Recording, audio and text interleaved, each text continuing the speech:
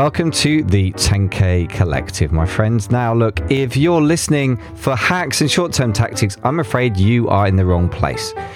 Let me tell you about the 10K Collective Mastermind. First of all, its members meet in person. They know each other well. They all make over $500,000 a year. Several make several million a year. Many have doubled their revenue over the last 18 months. If you're that kind of person, then this podcast is made for you. Today's episode is sponsored by the new e-commerce podcast, The E-Commerce Leader. The podcast is hosted by yours truly and Jason Miles, multi-million-dollar Shopify owner and Udemy's highest-rated e-commerce instructor. If you're the owner of a thriving online business and you want to become the best e-commerce leader you can be, it's got your name on it. For free guides and mini courses on many topics, go to www.theecommerceleader.com. Ladies and gentlemen, welcome back to the 10K Collective podcast, the place to be for 6, 7, 8-figure Amazon sellers, a subset of the amazing FBA podcast. When I say for Amazon sellers today, we're going to think a little bit broader than that. We're talking to John Cavendish from SellerCandy, still is from SellerCandy, but this episode we're going to talk about something different that John's been cooking up, and it's just slightly different. So John, first of all, welcome back to the show. Good to have you here. Thanks for having me. And just for anyone else who's actually watching, the reason I'm wearing the same t-shirt is we finished 5 minutes ago on the SellerCandy recording.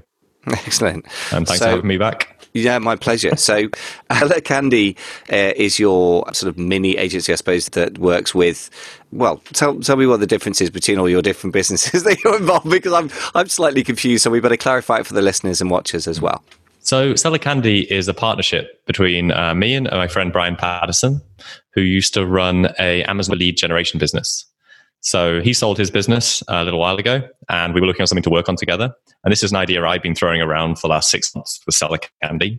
So now we're not pitching it. I'll tell you a bit about the backstory of it. And I just didn't have the bandwidth to work on this idea. I thought it was an awesome idea because, everyone needs it. All of our clients for our big agency, Ecom DNA, needed it at the time because it was basically a way of getting all the small stuff off your plate. So you wouldn't work for $500 a month. So why would you do all these little tasks, which you can pay someone else $500 a month for? Brian manages that. I do the marketing, and I work in marketing and webinars and podcast appearances for it. And at the time, I was working on Ecom DNA, which was my full service Amazon marketing agency. Charge $3,500 to $8,000 a month to professionally operate Amazon accounts for bigger businesses. While running this business, I realized that although I'm good at Amazon operations, I didn't want to be the ops guy for this business. I enjoyed connecting with people. I enjoyed selling. And we became very good. We started closing $100K a month worth of business for this agency. But I didn't like the delivery part. And I didn't have a delivery partner on this business. What I decided was I was going to move out of this, still have an agency, but move to having an agency where we support other businesses with their sales systems. And we get them the same kind of results that we got in Ecom DNA. So taking it from month to month, making a small sale, getting a little bit of work, and then reselling them the next month on some more work into selling a strategy. So we're going to come in, we're going to work with you, we're your partner. It's a 12-month contract. It's at real money. And it gives you as an agency owner way more confidence of where the income is coming from. So it's not like you don't have to worry every month anymore. You're signing somebody up. It's 12 months. It's a good chunk of change. You're going to deliver a really good result because you've put the plan into place and they know you're there for the long haul. So that's what we do is we help agency owners, not just Amazon agency owners. We've actually been working with many different agencies, email marketing, Shopify, anything really, to sort their sales system out and make it so that they can make more money and have less stress really, because selling month to month is super stressful. That's absolutely true. I mean, having had a bit of a flavor of some of this stuff, I mean, I didn't really run an agency in any kind of scale, but even just selling, mentoring or masterminds, again, if you can get people to sign up for something and commit up front, it's a lot less stressful. I mean, one of the stressful things, we can talk about this, but if you have certain client segments, they have a tendency to sort of flake off very swiftly, whereas others stick around for ages. And I guess it's a question of getting the right price point and the value to them and all that stuff. But so just to clarify for myself and to make sure everyone listening is clear about this, is you've actually got 3 businesses you're involved in. SellerCandy, which we just talked about, which does the sort of for $500 a month, takes a lot of the annoying little itty-bitty tasks off people's hands. The Ecom DNA agency, which just operates the entire Amazon accounts on behalf of people. And then from that learning, you've created your new business, which is to help people create a similar business, right? Is that a fair summary? It's a fair summary. Actually, what I've done with Ecom DNA is I partner with another agency. So I partner with an agency who has far better operations than me. Okay. And they are delivering the operations now for Ecom DNA. So it's become more of a sales system, what that has done and to become, because we can sell. And also I obviously have my FBA business. So my old FBA business has been running for the last 5 years. We do, around 7 figures in revenue, and it's kind of on autopilot, that. Nice. Wow. You really are a busy man, but yet you've got time to appear on a podcast, which is always a good sign that somebody's doing it well. So a fair business on autopilot. Amazing. So you're obviously very good at creating partnerships and setting stuff up on autopilot. So the questions I've got here from our chat before the show was, what have you learned and what is the secret to running an agency? I'm like, that's kind of a dumb question. That's definitely comes from me, but let me ask the dumb question because it's fun. What is the secret to running an agency? The secret that you'll reveal in our 5-part webinar series. I'm joking, by the way. I'm joking, but what is the secret to running an agency? That was a great question, and we talked about that before, and I just said sales. Right. Like sales. Sales is the secret to running an agency. It's not sexy, and when you go into an agency, especially as an operator, you think it's amazing operations, and obviously amazing operations give you longevity, but an agency is a sales system. Like, we're a sales-driven organization, and we have to be. That's makes sense in a way, but I mean, it's quite kind of alarmingly direct. I like it. So tell me a bit more about this. Oh, that's me, actually, though. I'm alarmingly direct, which is the problem sometimes. No, that's great. I mean, I think alarmingly direct is good, but what's the secret? Sales. Okay, done then. Well, let's go home and all, count our millions. So, okay, what's the secret to sales then? That's the obvious next question. So, I mean, the secret to sales is that there isn't a secret to sales. It's a numbers game. And being a numbers game, so the secret is prospecting. So making sure that we're continuously meeting new people in order to offer our service to these people. There's many books on prospecting, but at the end of the day, it's just whatever you're doing for marketing. So for you, the podcast, continuously making offers to these people so that they are connecting, becoming as the funnel and working their way into the funnel to the center, which is buying the service from you over a certain amount of time. Okay, that makes sense. So then that implies having a funnel. So how do we construct or otherwise, make a funnel? Funnel probably isn't the right word. I'm going to say sales process. I mean, The funnel can be if it's marketing, but we're just saying, once they come from your marketing, whether that's direct outreach to somebody on LinkedIn, whether that's somebody you met at an event, whether somebody came into contact with your podcast, as soon as you get a meeting with that person, then they're in the sales system. And the sales system that we use is a triage-based sales system. It's a triage, 3 parts. Part 1 is getting them at a meeting just to set an appointment. So that could be a message, that could be a text message, that could be a phone call, just getting them into an appointment. So, getting them to set up a meeting. Okay, we've got a meeting booked, 30 minutes, next Tuesday, make sure they show up. So making sure they show up, getting reminders, getting them indoctrinated so that you're the person to talk to. So if they're coming from your podcast, they're probably already indoctrinated. They know that you're really good at what you do. But if they're coming from a cold lead, then they don't have a clue who you are. So you want to make sure that they at least know a little bit about you before they arrive. Then on that first call with them, the second part of the triage, it's all about them. So part of this system is making sure that you know what their situation is, and you know their business just as well as they do. And you know their problem just as well as they do. And you actually dive deep into the problem, because it's actually quite therapeutic, isn't it? It's like a coaching process. Part 2 is you're really talking to them and you're figuring out what's the biggest thing that's holding them back. And as well as it being mental, because for all of us, it's something mental, there'll be something in their business which is the biggest lever that can be pulled straight away to help them make more money. So that's number 2. Once you finally got to the bottom of that and you've been through your script, because obviously everything here should be scripted because it's a system. And if you ever want to hire anyone to operate the system for you, it needs to be scripted. And especially you and me, because it's our system. We think we can deviate from the script. Deviating from the script, not a good idea. 100%. I've just got to say on that, I had an inbound call the other day from a prospective client, and because it was inbound call, I wasn't in my usual sort of script. Normally people apply for the system, they write in an application form. So as I said, I've diagnosed some of the problems they've got and asked them aims, blocks and current situation, ABCs as I call it. So you can turn it into some TC system. And I follow my template.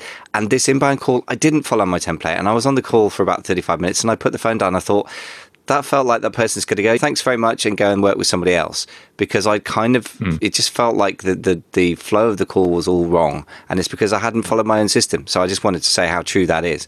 As entrepreneurs, we like to create stuff. And that we're the last people who should be allowed on a call without a script, ironically, even though I wrote the script, right? How weird is that? So I just want to second 100%. that. Weird, but true. Yes. Thanks, Michael. Sorry. Interrupted you completely. So we're on the second. So we've done the triage system. Love it, by the way. The outreach, appointment setting, the discovery, where you should not be allowed to deviate from the script. And then what's the third part of the the triage system? Once you get to the end of the discovery, you get an agreement from them. Okay, is this everything? My favorite question to add at the end of the discovery call is always, is there anything else that I should be asking you? The best question, like always, because at the end of that, there's no chance of them going, oh, they're not going to be able to sell to me. I'm not going to buy this because they didn't ask that. There's no excuse. So is there anything I should be asking you? Okay, perfect, nothing. That only after that point, you tell them what services you have.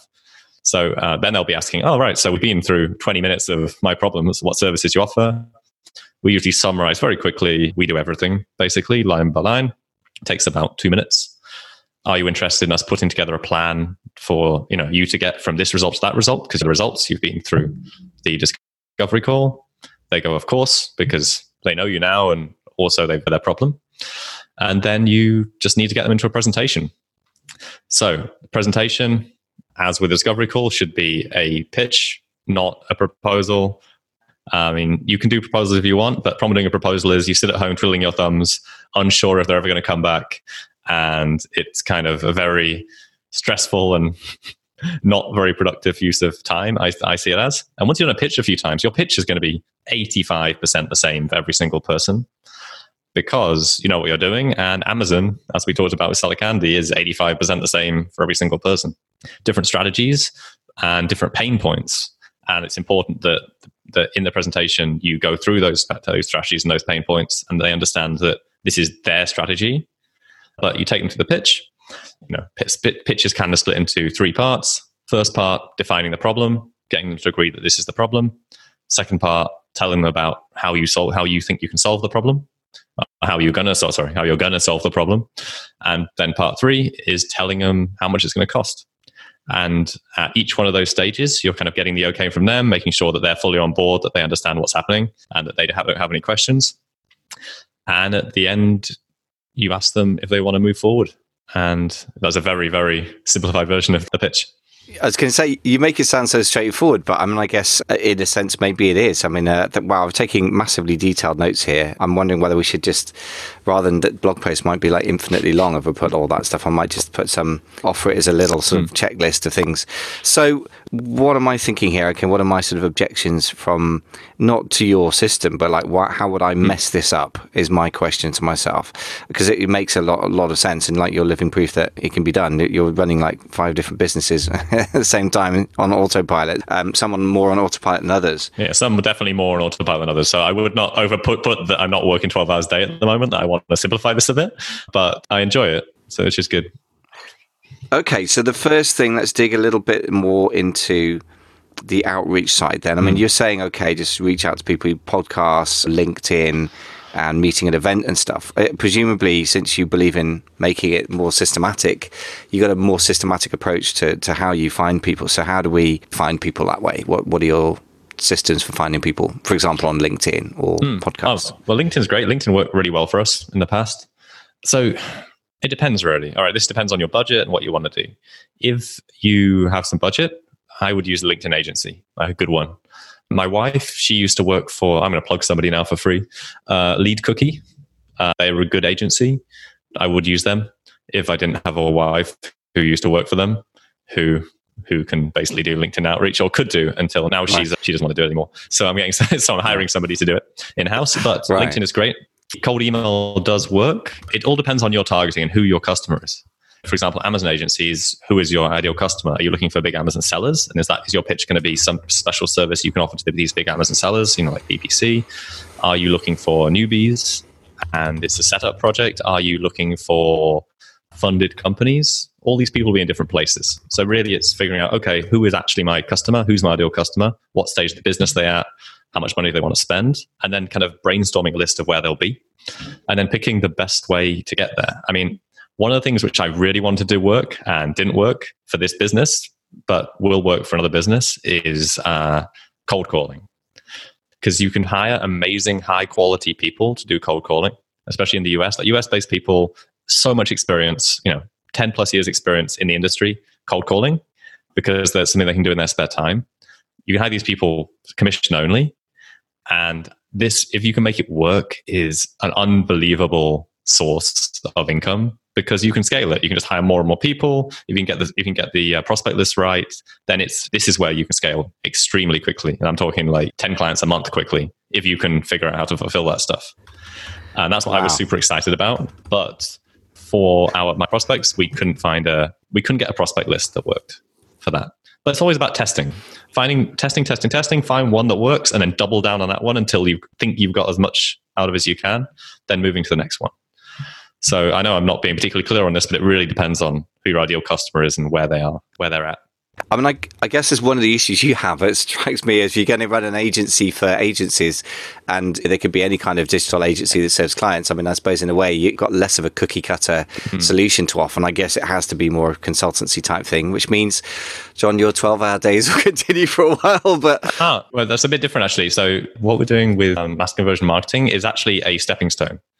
So this is a limited offer. Actually, going to be a limited offer for as long as I want to do it, really, and as long as it's fun, because it's fun at the moment. I get to see the other people's agencies and how they work and these amazing results they get for people. It's crazy. It's really good.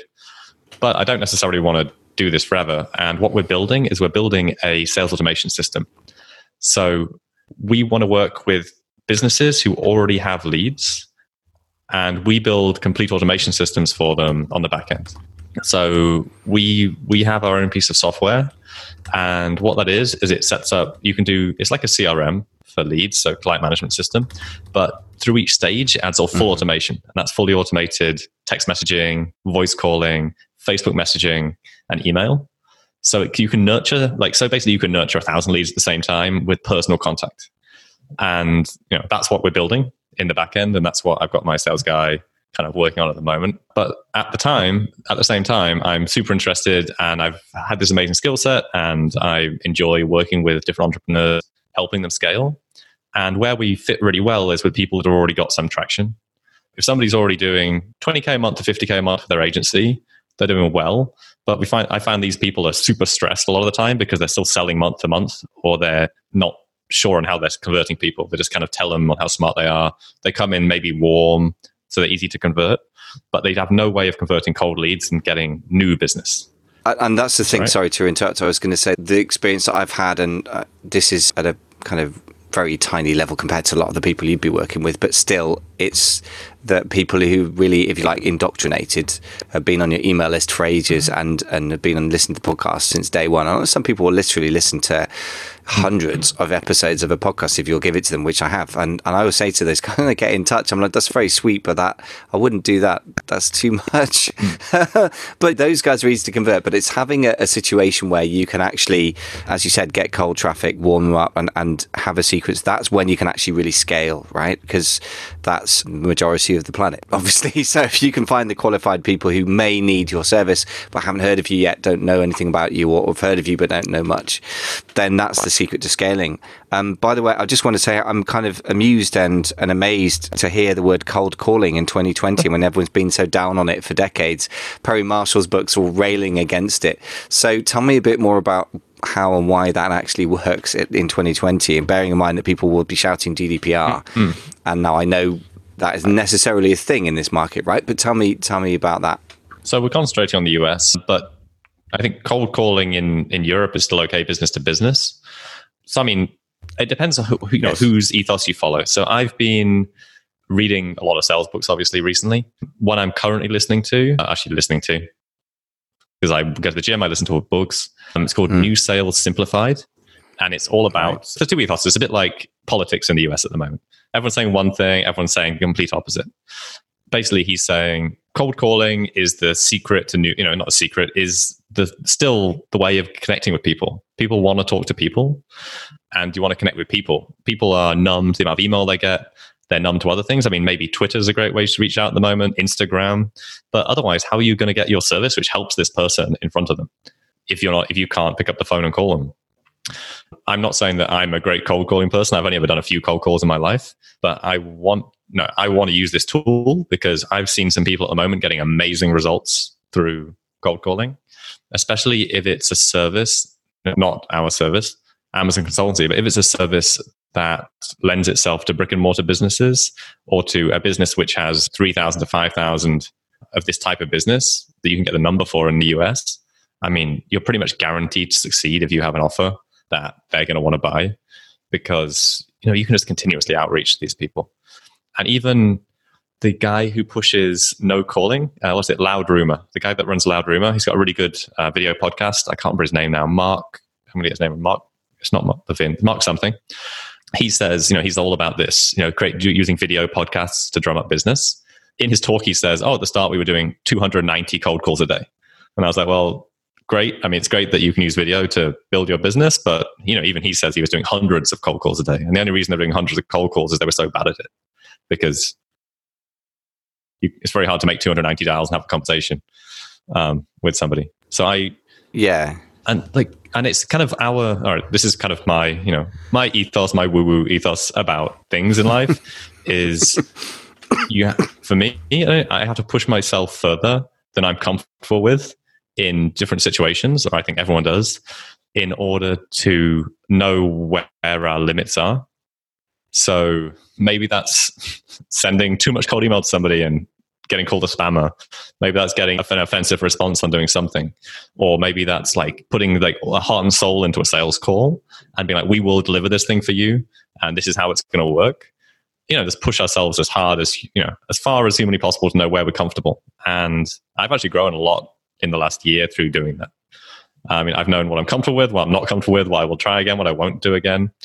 As long as I maintain my integrity, then I think I'm pretty happy to do that. Interesting. There's a lot that goes into this stuff. I mean, in the end, these sort of, I suppose, business ethics is not a fun or much talked about sort of side of things, but I think there is a part of us that has a view on it, and then has even more of a view. Let's be honest, a lot of people are worried not about their own ethics, but what other people will say to them. In other words, getting called a scammer or a spammer. Yeah, it's not ethics, is it? It's worried about being judged. It's worried of judgment.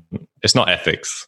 Exactly. And you need to differentiate between that. I mean, I find that sort of very educated people and this isn't necessarily a compliment, and that would include myself as well, that also have been in the corporate world or education for too long, actually will call something a moral issue when it is actually just fear, and they're not honest about it. Some of the people that I know that are more real entrepreneurs are more honest about the fact they don't want to get called a scammer, and then other people are just go completely mad and just chuck any kind of ethical considerations out the window and get called a scammer because they are. And there's that middle ground, which I guess is where you're trying to inhabit, where you're willing to push the envelope and get told you're horrible, but if you go too far, and obviously that is going too far, but you're willing to do that because you know in your heart of hearts what you're offering is a great solution for the client, which is different. I mean, I know somebody who sells some very dodgy stuff online that I think if they get called a scammer, they deserve it. There are only one or two people. I don't know many people like that. But some people, they have a great offer and they could genuinely help people, but they're just held back by fear. It comes down to that old cliche, right? And it sounds like you're willing to put yourself into a position where you do something you're very uncomfortable with, which is a great way to grow. I can't argue with that. And I've definitely done things which I'm not feeling awkward and weird at least once a week, then something I'm not growing is the way I see it. I'm not feeling like, I feel bad about the email. I got an email this week just that said, "You are a terrible marketer." Was like the title of the email. And I got another email, another response to the same sequence, like, let's have a chat. Really? Funny. So things come and go, and I think the people who are supposed to be there will be there. But I do believe I'm not saying I'm not scared before getting on a sales. Everyone gets the butterflies for a sales call, and I've done some awful sales calls, and I've made all mistakes in the book. And through coaching other people, I see their mistakes now, and I've launched some sales calls, and I'm like, no, I can. After you've done it a few times, you can see where the problem was, where the prospect fell off, and it's great to be able to share that. Absolutely. By the way, I love the fact that it's very British advice. You got to feel awkward at least once a week. I mean, most British people, you're going to feel awkward once a day traditionally. So I love that. That's a very British way of putting it. Americans would say something like, you got to push yourself to the limit. You got to go 150%. Like, you've got to feel awkward at least once a week. You're doing the right thing. I think that's brilliant. I think it's absolutely the truth. You got to have a difficult conversation. And basically, another way that a business coach used to have put it, which is really also British, very British, used to say, look, if you are worried about a conversation, you probably need to have it. So pick the phone up. That is the one you need to have. That awkward conversation with somebody where if it works out, actually the reason it's awkward is because you're worried about it. And the reason you're worried is because there's good upside potential. So in other words, if you get this client, it could be worth a lot of money. Then, okay, that's the call you're normally going to make, right? And that's always the awkward one in my experience. No, that's totally true. So enough of my bad experiences. We've talked about I'm just coming back to your really lovely triage system, which is nice and clear, which I'm now muddying by talking about bits of it. So we've got the outreach side. We've talked a bit about that. The discovery, figuring out the pain points. I think you've given us a lot about that one. And tell me a bit about the pitch side. I suppose that's probably the bit that people worry the most about. How do you do that? Is it just literally delivered on a phone call? Is it a Zoom call? Do you do like a mass webinar for everyone? How would you do that? So the pitch is always a Zoom call, ideally with video, but definitely with screen share. Ideally video, definitely screen share. So people always do worry about the pitch, but as we've been talking to one of my coaching clients this week, and I think we finally got it, is the pitch is it's basically buying is an emotional decision. And the pitch is giving the person the evidence to validate the decision they've already made if they're going to buy from you. And they make that decision on the discovery call. And discovery call is where the pitch is made or broken. Because at the start of the pitch, you go through, these are the goals we talked about on the previous call. Do you agree with these goals? And if they're not this person's goals, they're not going to own the solution you're going to present to them, and they're never going to close.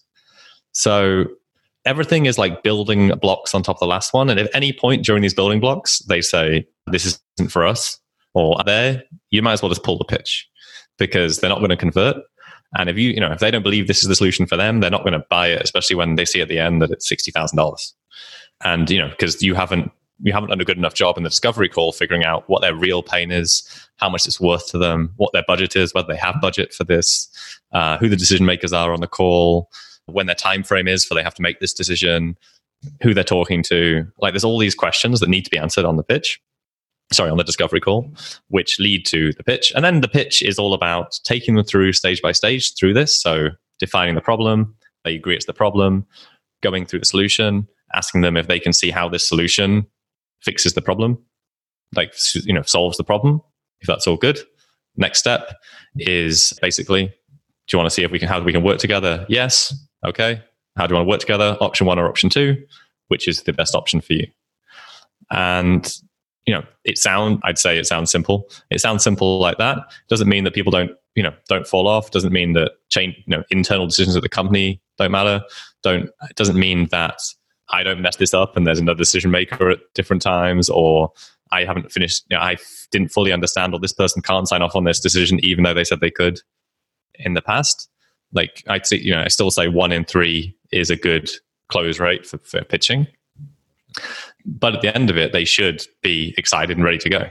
And that's the idea, that as long as you've gone through every single part, you built the building blocks one on top of another, then there's no reason that they should say no.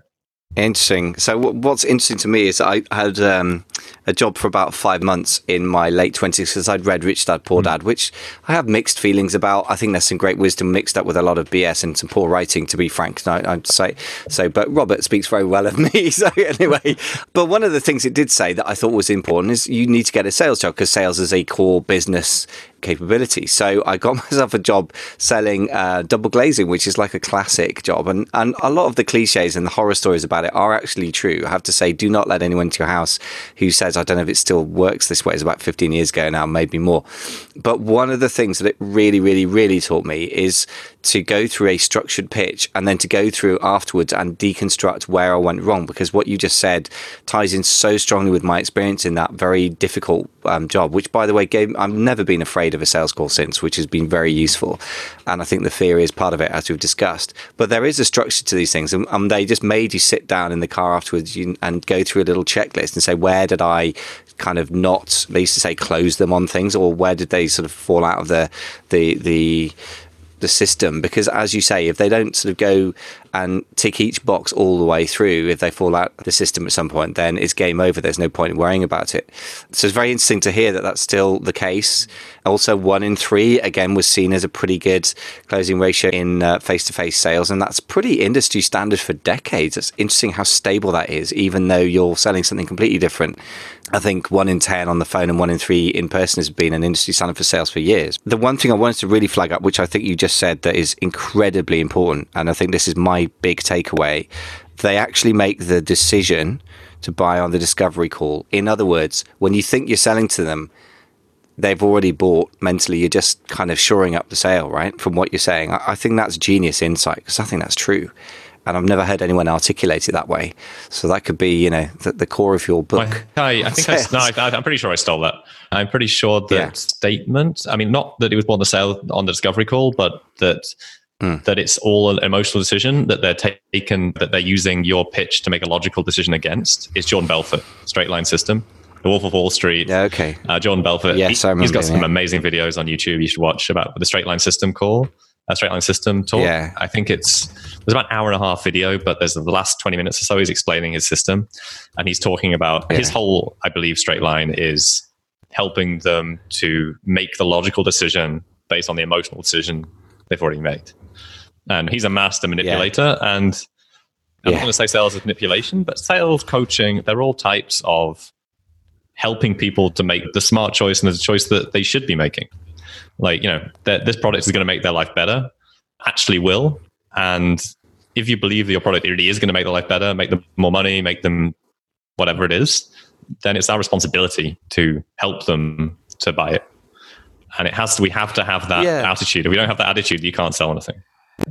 Absolutely. I think one of the things that this is circles back round to that sort of ethics as a polite version of fear. I think a lot of the time people do feel bad about themselves for basically doing what is manipulation. Let's call it what it is. But the key is not the ability to sell, it's what you're selling, I think, is where the ethical question comes. Because obviously Jordan Belfort was jailed quite rightly for massive securities fraud. And that is the bit that's the problem. It's not the fact that he could sell well was a fantastic thing. It was just put to a bad use. And actually being able to persuade people is kind of a little bit of a frightening skill in that it is so powerful. But every single business that succeeds ever has that built into its system. Otherwise it wouldn't exist. And so therefore I would say, I think it's so critical that anyone's listening who's kind of objecting to this or mentally having a problem with the idea of being good at persuading people is don't worry about the ability to persuade, worry about what it is you're selling them. If your product or service doesn't work, then that's the bit you should worry about, right? Yeah, and if you, for example, if you're selling your abilities for your agency to help solve problems for clients that you have done so many times, you absolutely know cold you can help them, then there's no objection there. And then the sales thing and being good at persuading people is not a problem, right? So I think I just wanted to flag that up because I come across that quite a lot, and in myself as well. I have to fight this thing, even though I've done quite a lot of sales, and compared to most people are comfortable with it.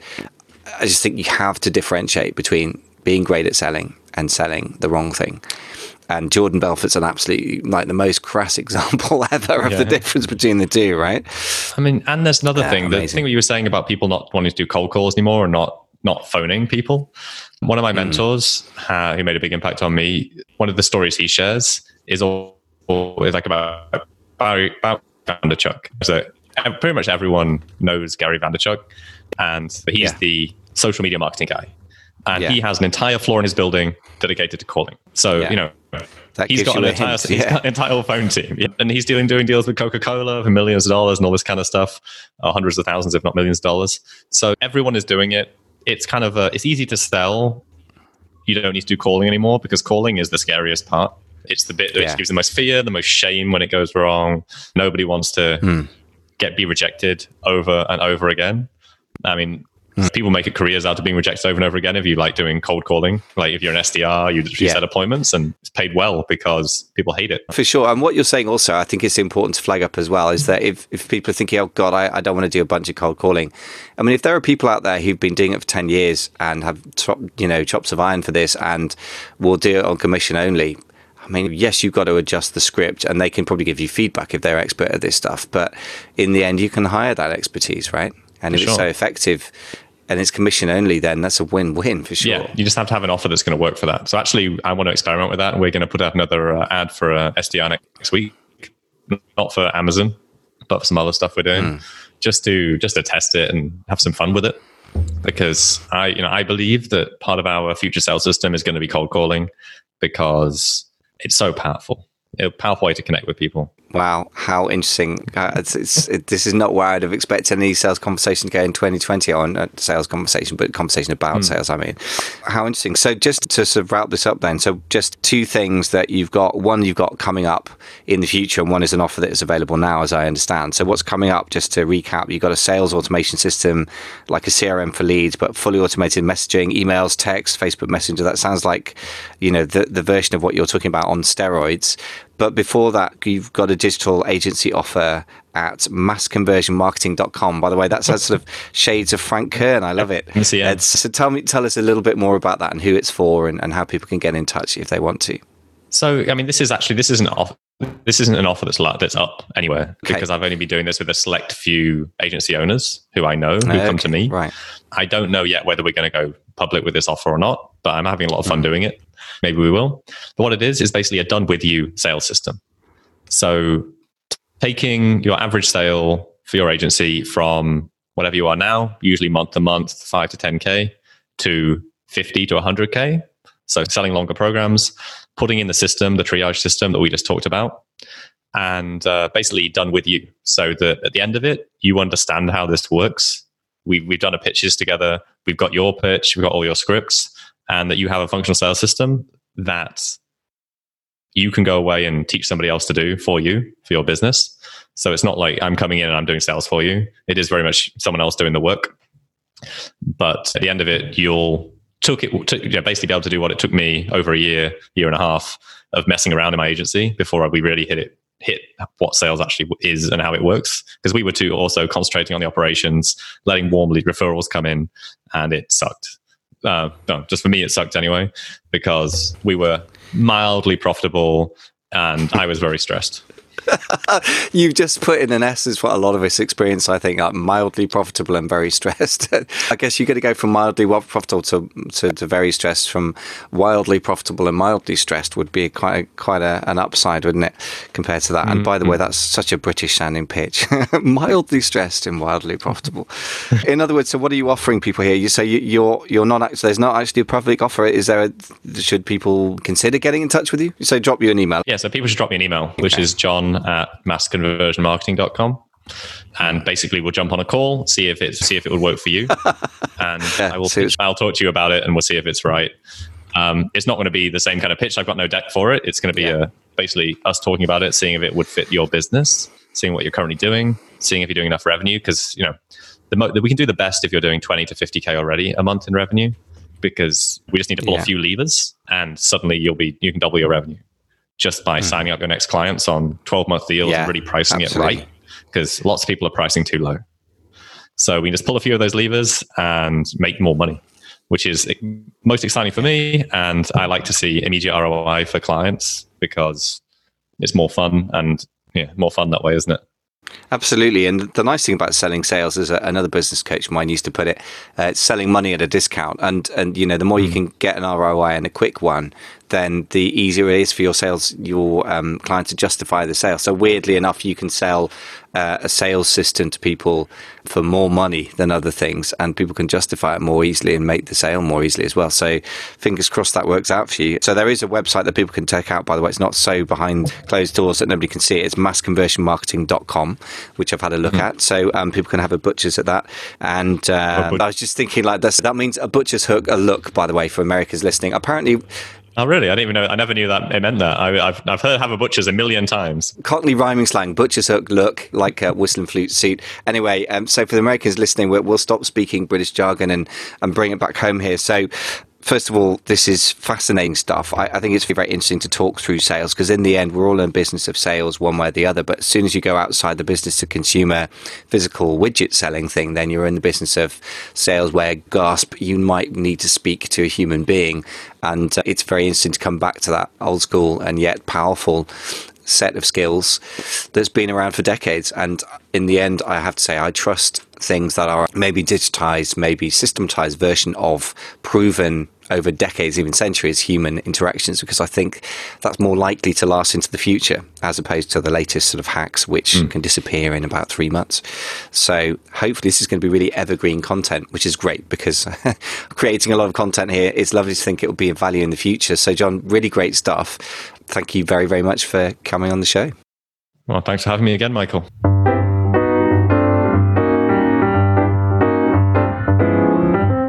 Thanks so much for listening to the 10K Collective podcast, part of the family of amazing FBA podcasts. Today's episode is sponsored by the new e-commerce podcast, The E-Commerce Leader. The podcast is hosted by yours truly and Jason Miles, multi-million-dollar Shopify owner and Udemy's highest-rated e-commerce instructor. If you're the owner of a thriving online business and you want to become the best e-commerce leader you can be, it's got your name on it. For free guides and mini courses on many topics, go to www.theecommerceleader.com.